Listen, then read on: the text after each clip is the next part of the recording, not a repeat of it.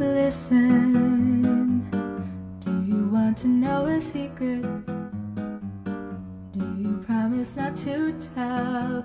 Oh, closer. Let me whisper in your ear.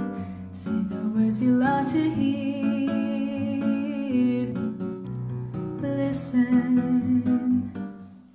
Hey, good morning. I want to welcome everybody to our gathering this morning. Those of you that are in the room, there's about 6,000 people here if you're online wondering. It's pretty amazing, the turnout.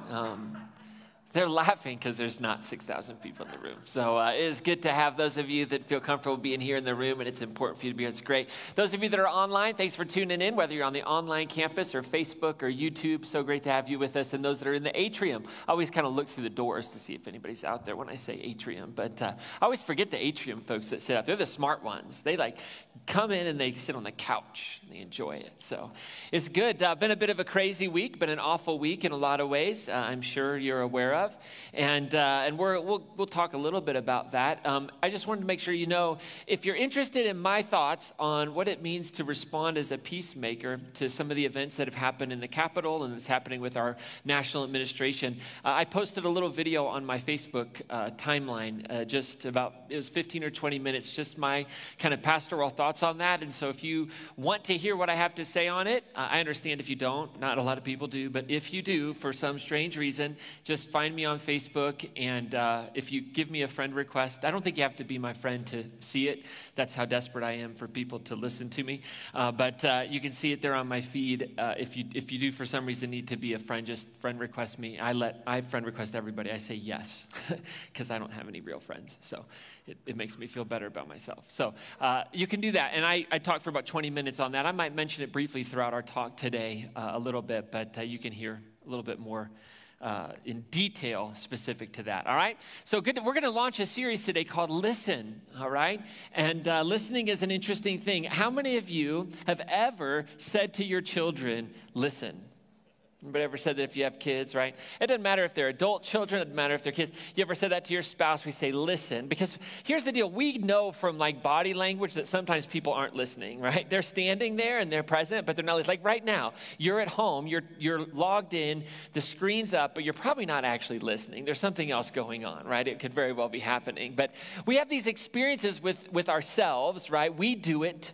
And other people do it to us to just give us the clue that you're really not listening to me. So any of these sound familiar? You ever experienced the social media scroll? Like you're in a conversation with somebody and their phone's out and they're just kind of doing this. Yeah. They're listening, talking, and they're just kind of scrolling through Twitter, scrolling through Facebook, see what's going on. And they're there. They're not talking. You're talking. They're making eye contact every now and then. But they're really not listening, right? Or have you ever experienced the other world gazer, right? That person who you're having a conversation with and you're deep into it, and then you look at them and they're just you can just tell. They're giving you the 20-yard stare, staring right through you. They're off to the side. You're like, are you with me? Hello, Maybe you do that. Somebody starts talking, and honestly, you just really don't care what they have to say, so you're thinking about what's for dinner or whatever it might be. And they have that gaze out there. There's that one that's my favorite type of person, and that is the go find another fool person. You ever talked with this person that they ask your opinion and you give them really good wisdom, and you give them the same wisdom that 99 other people gave them about some decision they want to make in their life that is so clearly dumb. It's just dumb. There's no other word for it. You're like, you're not a dumb person, but if you do enough of these things, you might be a dumb person, right? You could say that. It. This is, if you do this, you're going to end up hurt, pain, whatever it might be. Don't do it. And 99 people have told them the same advice, but then they go find the one other fool who will tell them what they want to hear, and they'll listen to that, right? You ever found that? They don't listen to you. They hear what you have to say, but then they just go look for somebody to validate their own opinion. Nobody's ever done that. I know nobody tuning in the atrium or here in the you've never done that yourselves, right? You have the credit to show it, right? You have the report. There's something, we've all been there, right? Or maybe you've experienced the too angry to listen person.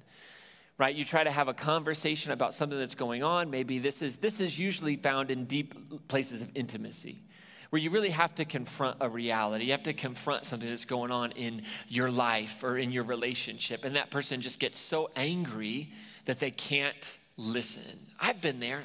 I just know it. I need a timeout. I can't hear. I can't listen. Now, all these things tell me something that I probably could have led with, and that is that we have a listening problem. Like in our world, in our lives, we have a listening problem. You can't look at the events that are taking place in the world, in our nation, in the Capitol, on Facebook. You can't pause and just see what's going on and not go, we have a listening problem. We don't actually hear one another. We don't actually pay attention. And I think ultimately why we have a listening problem is because we as people have a humility problem. I think we come to this space, we come to our relationships, we come to our conversations, we come to all these different circumstances in life with this presupposition that I really don't need to know what you have to say. I'm good. Like, you couldn't possibly have anything to offer my life on the subject. I've listened to my newscasts that I like to listen to. I've read my blogs. I know I'm informed. And we can't imagine that we might be wrong. We can't imagine that there might be something about, even the way I think about God or religion or faith, that you could never offer me anything. I like to think about this in terms of religion, right? Religion's fascinating. Even let's just take one religion, which is Christianity, right? Which is a religion. And Christianity's been around, let's say, under the title Christianity for close to 2,000 years. And it's been on every continent now in the world. And we have had hundreds of thousands, if not millions of people write about Christianity and about faith. Yet somehow we have this belief that my narrow way in which I grew up and the things that I've been taught about faith and the Bible and God, like that's it, that's all I need.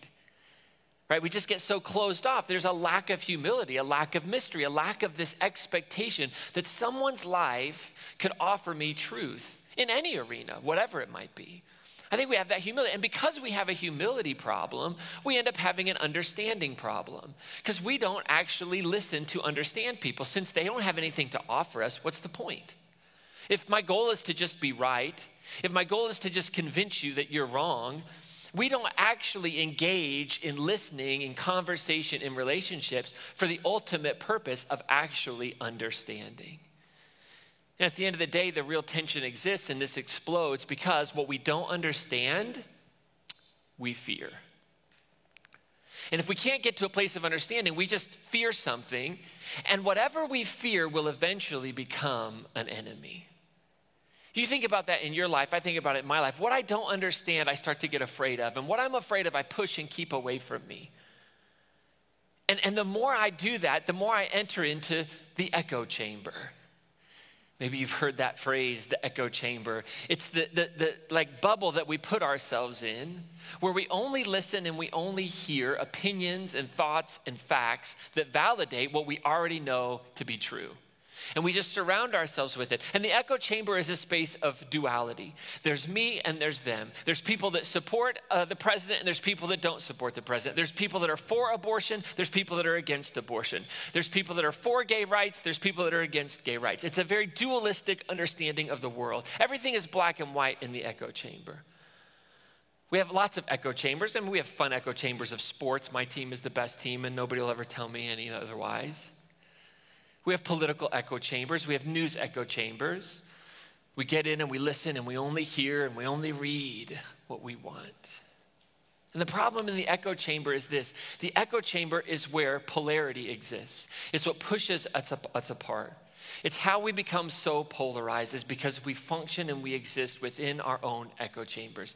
It is very, very strange to find a person who will intentionally make sure that their social media feed, that their diet of news, that the books that they read, the way they think about faith has a more holistic approach to it.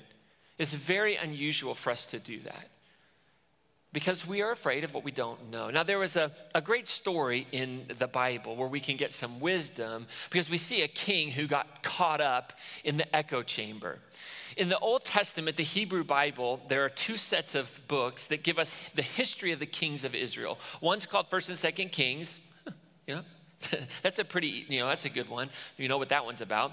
The other one is called 1st and 2nd Chronicles. And they're actually written in different time periods and they give us different perspectives on the nation of Israel and actually the split of the nation.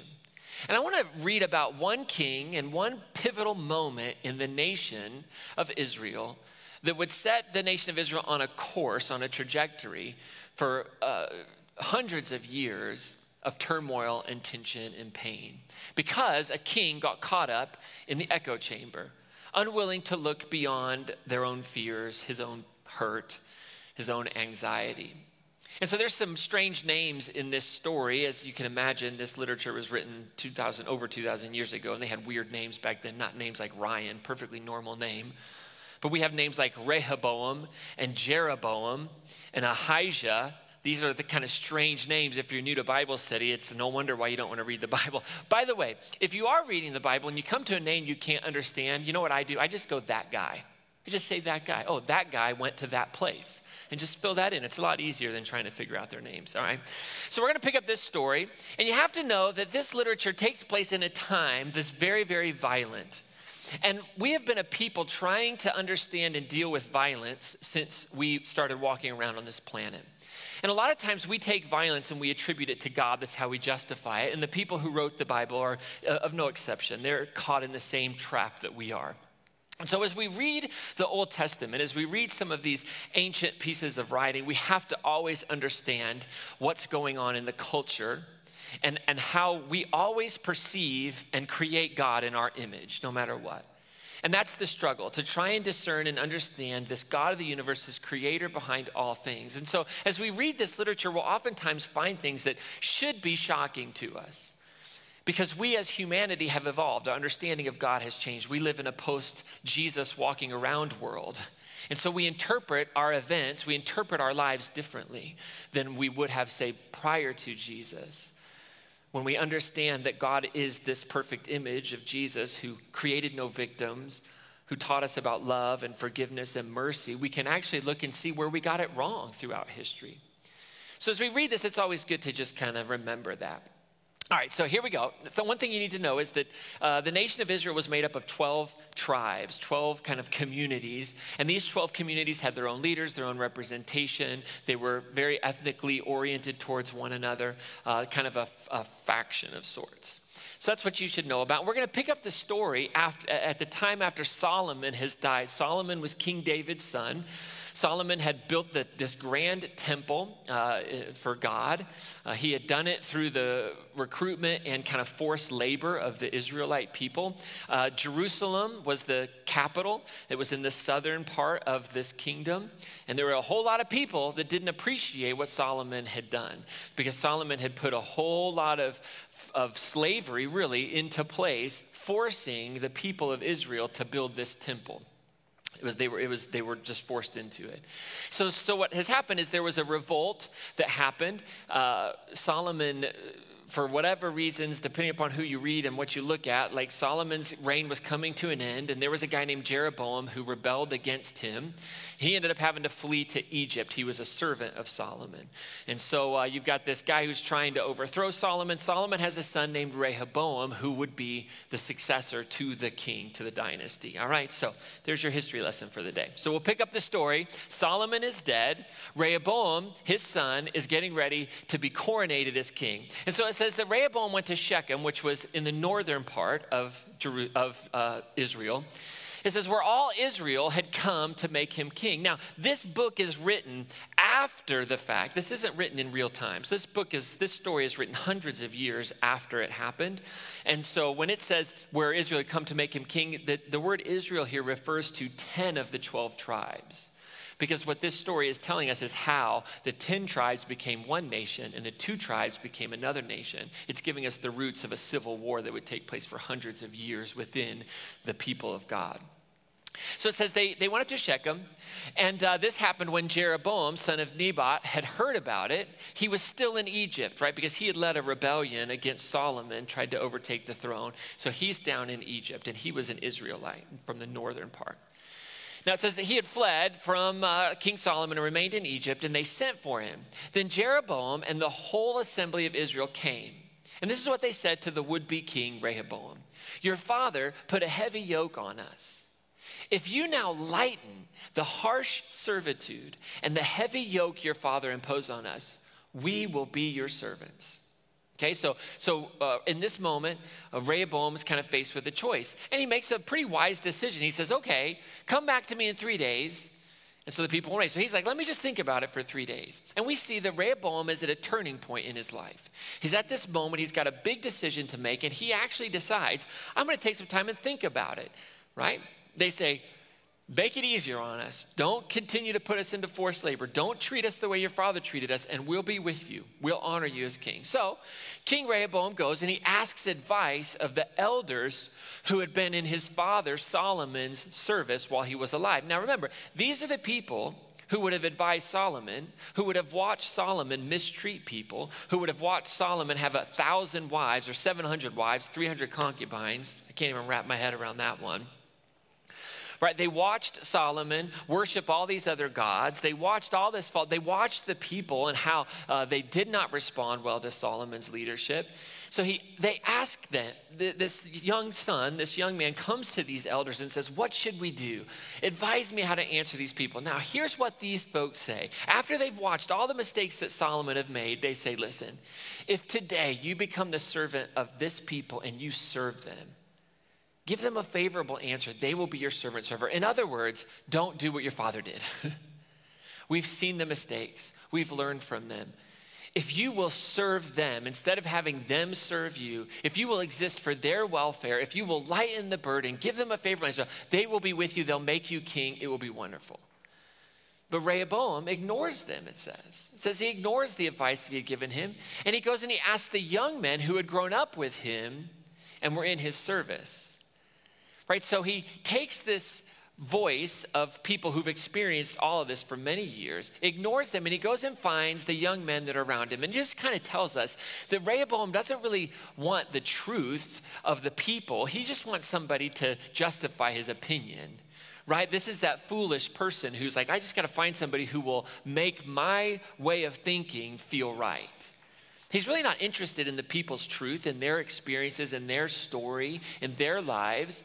He's interested in finding someone that will say exactly what he wants to hear. And so he goes, and these young men, what do they say to him? Exactly what he wants to hear. They say, what do you advise me? He says, they ask me, should I lighten the yoke that my father imposed on them? What do you think? What should I do? And the young men who had grown up with him, right, who they were just alongside, they knew where their future meal ticket was coming from. They had grown up with him, and they said, listen, your father, you tell him this, your father made our yoke heavy. You lighten it for us? Well, here's what you got to say to him. Tell him that your little finger is thicker than your father's loins. Say, my father put a heavy yoke on you, but I will make it heavier. My father beat you with whips, but I will beat you with scorpions. This is the echo chamber, right? Let's find the people that will just validate what I know to be true. Because at the end of the day, Rehoboam was afraid. He was afraid of this group that he didn't know. He was afraid of the northern tribes. He was afraid of losing them. And the only thing he had ever seen was violence. The only thing that he had ever seen was whips and chains. And he saw it from a distance. So it says that Jeroboam and all the people, they gathered back 3 days later.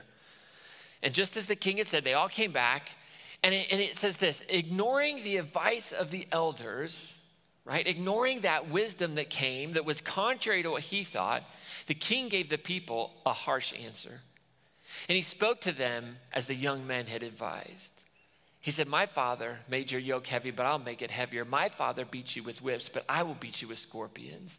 And see, what we have happening here is Rehoboam didn't honor the divinity in his people. He didn't honor the nature of God that was inside of all of these people, that he didn't understand. He didn't know their customs. He didn't know their ways. Even though they were all part of the same nation, they were different tribes. They were from a different area. He had seen a rebellion that had kind of come out of someone who was kind of from the north. Genesis chapter 1 teaches us that God created all of humanity in God's image. Male and female, God created them. That every person on this planet is made in the image of God. That the divine sits inside of every one of us. And the way in which that Rehoboam was willing to treat all of these people in the same way his father had, basically denied the dignity of the divinity in them, was unwilling to see and honor that, but to allow fear to take over. So the king, it says, did not listen to the people. Didn't listen to the people. For this turn of events was from the Lord. Now here's where it gets interesting. We always have to remember this was a time period and there was lots of teaching to understand that everything that happened, the gods were in charge of. Everything. If you were sick, it was because the gods wanted you sick. Now we know that's not true anymore. But so interpretation of events always took place through this lens, and we can't hold that against the writers of the Bible. It gives us insight and cautions us with how we interpret things. Right? We would say, well, we're not sick because we sin. We might have sickness because there's brokenness in our world, but it's not, oh, I went out and told a lie and now I have COVID, right? That's not how this works. But that would have been the prevailing belief in this primitive society.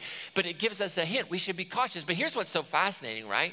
It says that this fulfilled the word of the Lord that had been spoken through Ahijah, the Shilonite, to Jeroboam, son of Nebat. Now, if you go back one chapter in 1 Kings, you hear about this encounter. But here's what I would just say, right?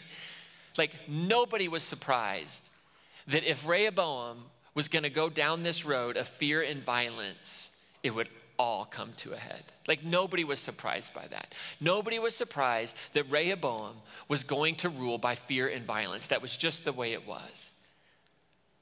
And the voice of the prophet says, this can't happen. If this happens, Jeroboam, you are going to get 10 of the kingdoms. You're going to get 10 of the tribes, So 1 Kings goes on, it says, when all of Israel saw that the king did not listen to them, wouldn't hear them, wouldn't understand them, the people answered the king, what share have we in David? We have no heritage in the son of Jesse. In other words, what do we have to do with the tribe of Judah and the tribe of Benjamin? These were the two southern tribes. What do we have to do with you? What share do we have with David? Who is David to us? And in this moment, the split happens. And they say, to your tents, Israel, look to your own house. Look to your own house, David. Take care of it. You want something built? Good luck. Go for it. It's all on you. You want to rule? Go ahead and rule the people that live in Judah and the people that live in Benjamin, this region. But you'll have nothing to do with us. And so they left, and only the Israelite people that lived in Judah and Jerusalem submitted to the rule of Rehoboam, it says. So King Rehoboam then, after all of this, right? He doesn't listen, doesn't recognize, they don't want to have anything to do with him. After it all happens, he sends out this guy named Adoram. And Adoram was in charge of the forced labor, going out and telling people, you've got to come and work in the king's service. You've got to come and do what the king says, no matter what. You don't have a choice. You got to leave your family. You got to come and you're going to build the temple. You're going to do whatever the king says. That's what was happening. So he, in his blindness, still sends this guy up to the northern kingdoms to try and force people into labor, into servitude. But all Israel does what? They respond to violence with violence. They stoned him to death. But King Rehoboam then managed to mount his chariot and flee. Completely blind, completely deaf to the reality of what's going on. What we see in this and what we see all throughout history is that violence just gives birth to violence.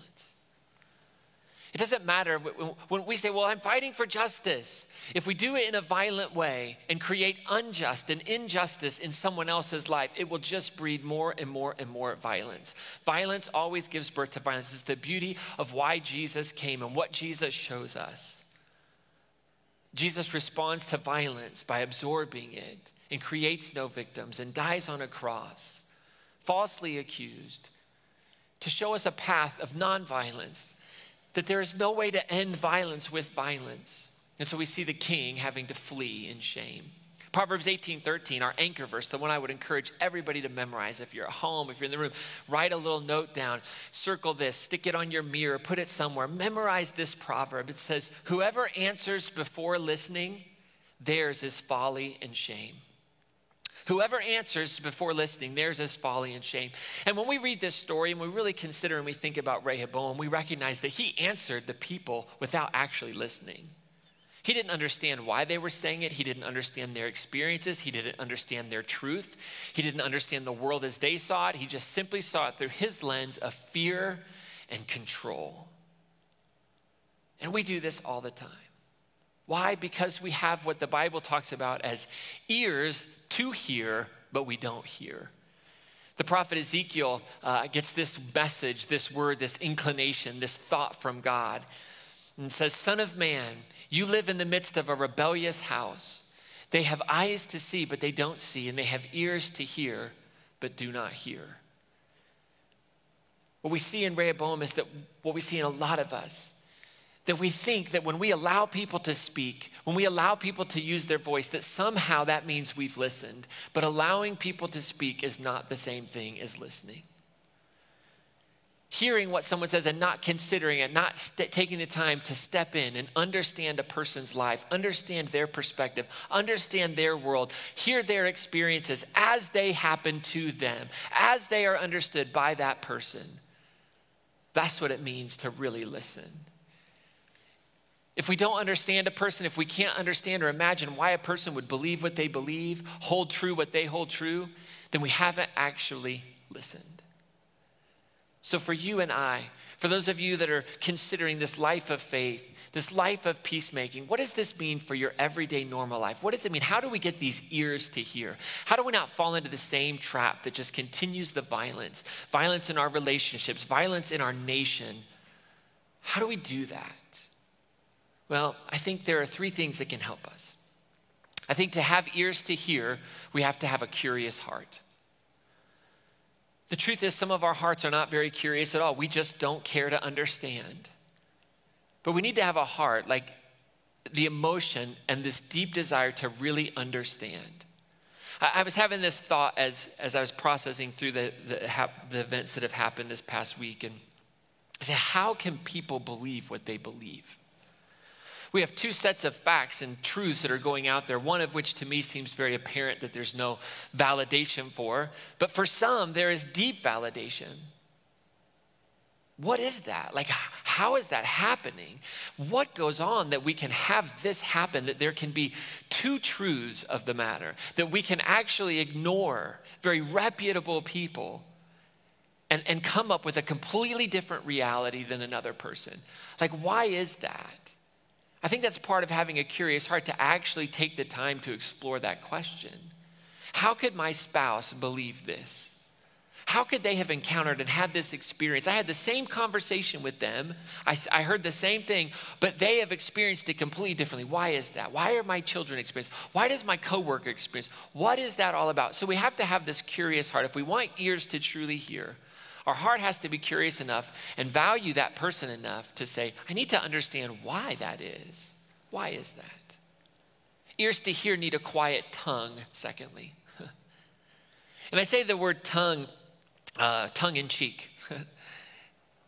Because I don't mean just simply being quiet, because we know that being quiet is not listening. But you have to shut your silent, your mental tongue down as well. Like when people are talking and in your head and in my head, all I'm doing is formulating how to rebut that nonsense. Like I'm talking in my head, like the voice is speaking. I have to learn to shut that down, to truly be present, to hear what's being said, to be able to honor the voice of another, be able to repeat back, to truly understand them. Which means not just closing my mouth, but quieting the tongue that goes on and on and on and on and on, that doesn't let people finish sentences in my head. And then thirdly, I think one of the most important things we have to do as people of faith, if we're going to truly have ears to hear, is we need to develop what we'll call a contemplative mind. A contemplative mind. Now, some people get weirded out by the word contemplation. They think of contemplation as meditation, of just being quiet and closing your eyes and saying or whatever. But I want to use contemplative and the idea of contemplation in a pretty kind of spiritually technical sense. Like a contemplative mind is a mind that does not see this world in black and white. A contemplative mind doesn't see this world as divided up as enemies and friends. A contemplative mind sees this world as Jesus saw this world.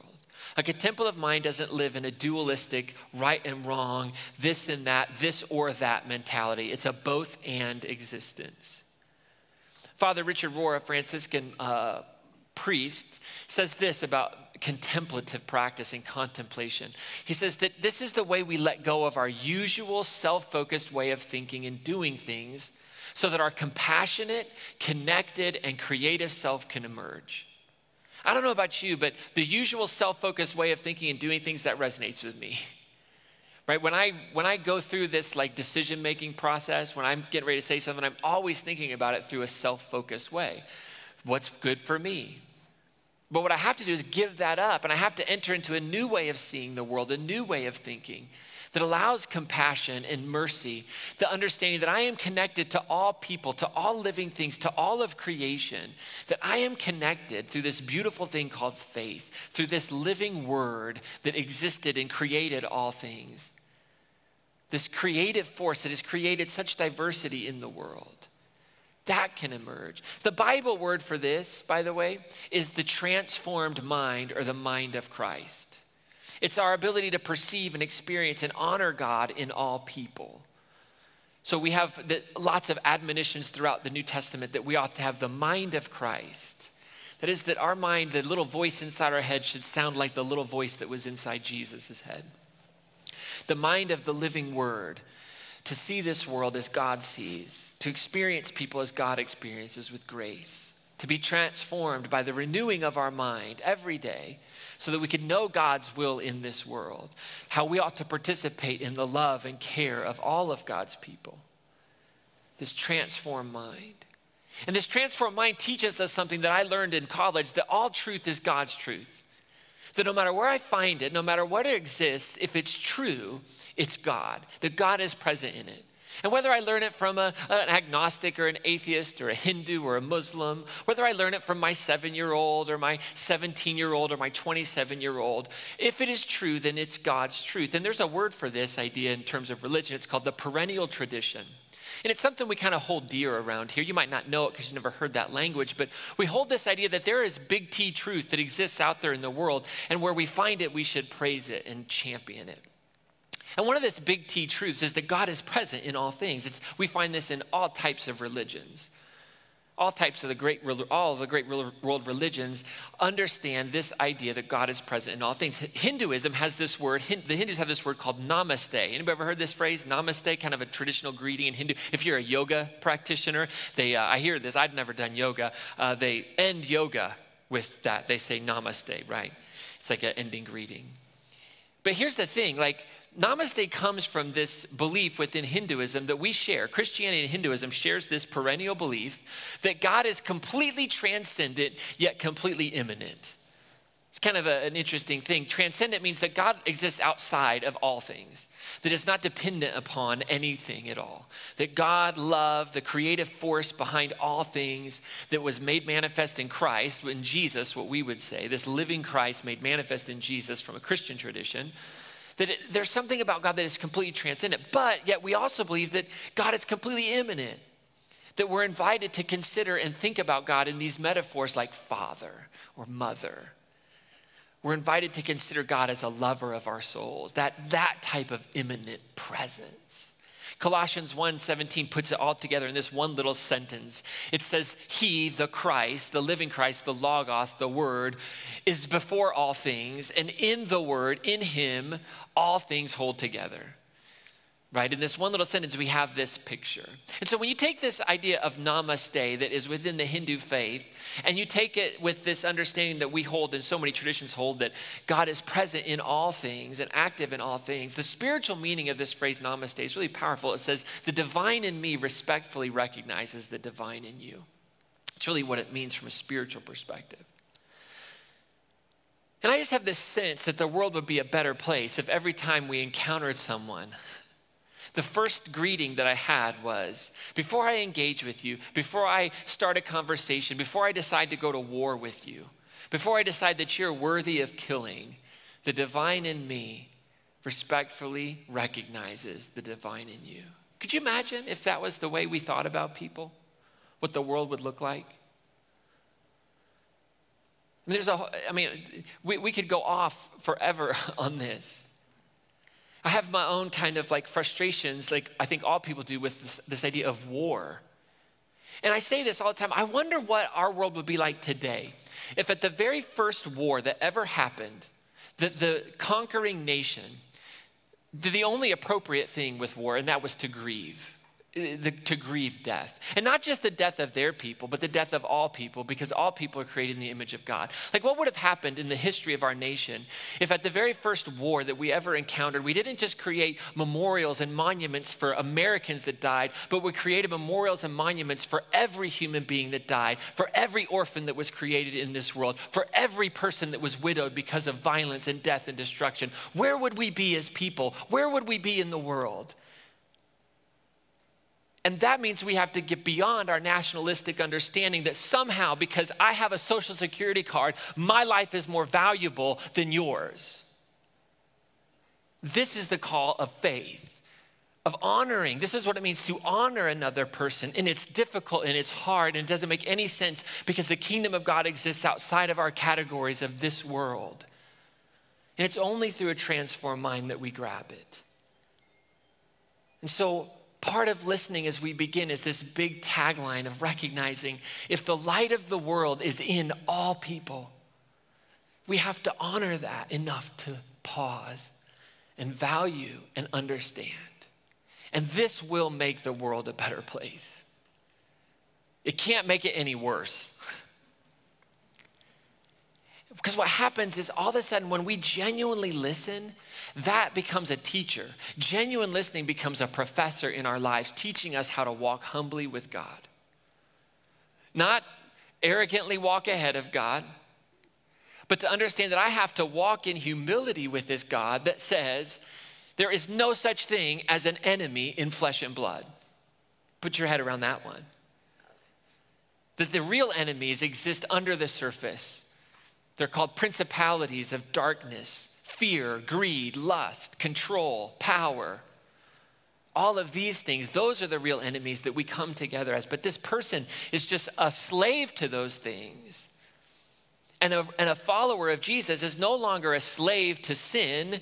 We think for some bizarre reason that means we're no longer a slave to having lustful thoughts about a person of the opposite sex or saying curse words. No, we're no longer a slave to darkness, to power, control, lust, greed, but we're now a slave to Christ, which means I recognize and see Christ in all things. And people ask me this all the time, well, Ryan, how do we depolarize? What do you think? I don't know why some people ask me this. I'm like, how? I'm not completely unqualified to answer that question. Like, how do we come as a nation back to a place of depolarization? Like, I think the only way that we do this is through genuine listening. And I don't think that genuine listening can take place until we recognize that we're all living under the same roof. Like the whole world.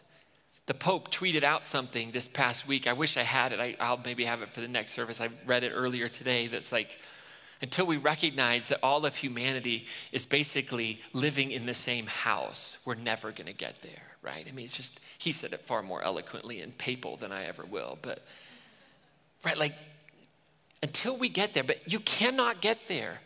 It will never happen. Will never happen if we exist in the systems and structures of this world where we think that marching on the Capitol is somehow going to change anything. That I think it's important who sits in power, I really do. But when we think that somehow this is the answer, we're all held culpable for this reality that we're in. And so only when we truly listen, when we be transformed by God's Spirit, will we start to honor that God is in all people, regardless of creed, regardless of race, religion, sexuality. If we start there, that will transform us. So as we wrap up this morning, you're sitting at home, you're sitting in the atrium, you managed to get through my little tirade on war. It matters. It matters that we make little Jeeps that look like war and we play with them as little kids. The weapons that kill people, these things that kill, that we turn these things into toys. I'm not some like prude. I'm just thinking it matters. I've come to a space in my life that it matters. How could it not matter? How does it not dehumanize when we play with the things that kill people that God made? How does it not matter? How do we relegate Christianity to about what I look at on my computer or how I think or the words that I say when I'm on the construction site, and not to the fact that we play games that turn death into something that is not worth grieving or sacred? It matters. It's a peculiar thing to be this follower of Jesus. And unfortunately, it hasn't become that. So what's God inviting you into today? Here's the thing.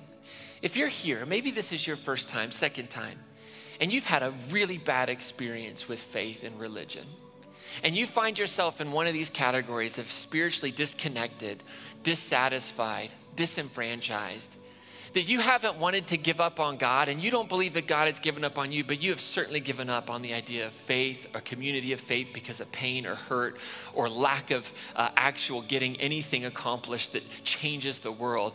Here's what I would say, God, I hope you hear God inviting you to trust that you're in a safe place, that this group of people is a safe place, that the leaders of this group of people work very hard to create a safe place where you will be listened for understanding, that your story is of value, that your truth matters, that we're here to listen, to understand, not convince.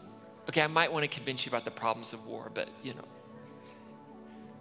And maybe you're kind of brand new to peacemaking, right? This idea that my faith is more than going to church.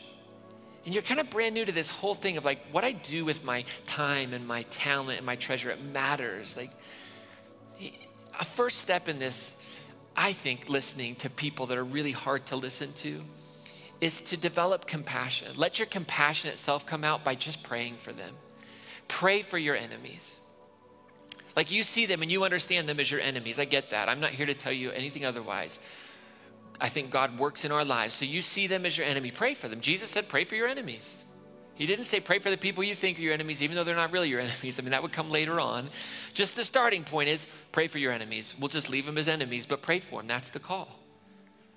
But here's the thing. If you're deep into this journey, right? Like, you know it. Like, you know all the books of the Bible by heart. Like, you memorize them all. I don't even know if I could do that anymore. Like, you've done all the 101 and 201s and 301s and 401s that are out there. And you've led the Bible studies and you've done all the stuff and you've got all the Bible knowledge and you know exactly who's going to heaven and you know exactly who's going to hell and you just have it all down. Here's what I would encourage you to do.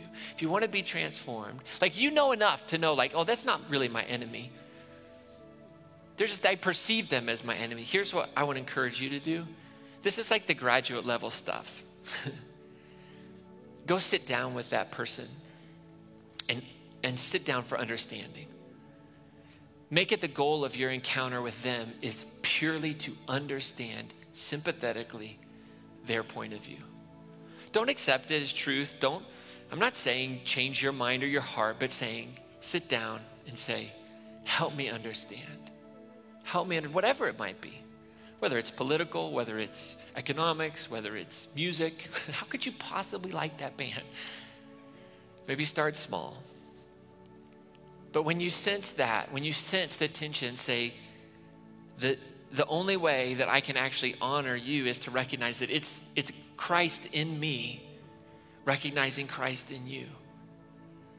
I can't, because spirit loves spirit. And so there's a lot about you that I don't understand. And because I don't understand you, I am afraid of that and I get angry at that. And I don't want to be that person. So could we sit down and could you just help me understand you, your experiences, that person who's different? These are things that will transform us, I believe deeply. They're not easy, but they will transform us and they will make the world a better place. Let me pray for you and then we'll get you out of here.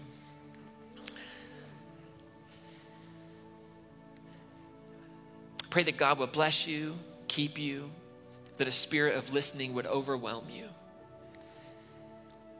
That this great mystery, that Christ is in you, the hope of glory, is in all people as the hope of glory. And that you would walk out of here, that you would log off this morning, that you would enter into your everyday normal lives knowing that Christ in you is desiring to recognize Christ in the other. That you may be given eyes to see and ears to hear, a heart that is curious, a tongue that is quiet, a mind that is contemplative, and may the world come alive. May you have the courage to pray for your enemy. May you have the courage to trust that you're in a safe place. And may you have the courage to sit at a table with your enemy for peace. And I pray that this week would be filled with surprises and encounters with love and grace and mercy that you would never have expected, and that your words and your actions, that your life itself would be an experience of grace and mercy and compassion for someone in your neighborhood, in your workplace, in that Zoom meeting that you have this week, in those children that you care for, at the construction site of the home you're building. As you prepare and plan in your everyday life, may your heart be bent towards justice and mercy and humility, and may you experience the divine in such a true way. We ask all these things in Jesus' name. Amen.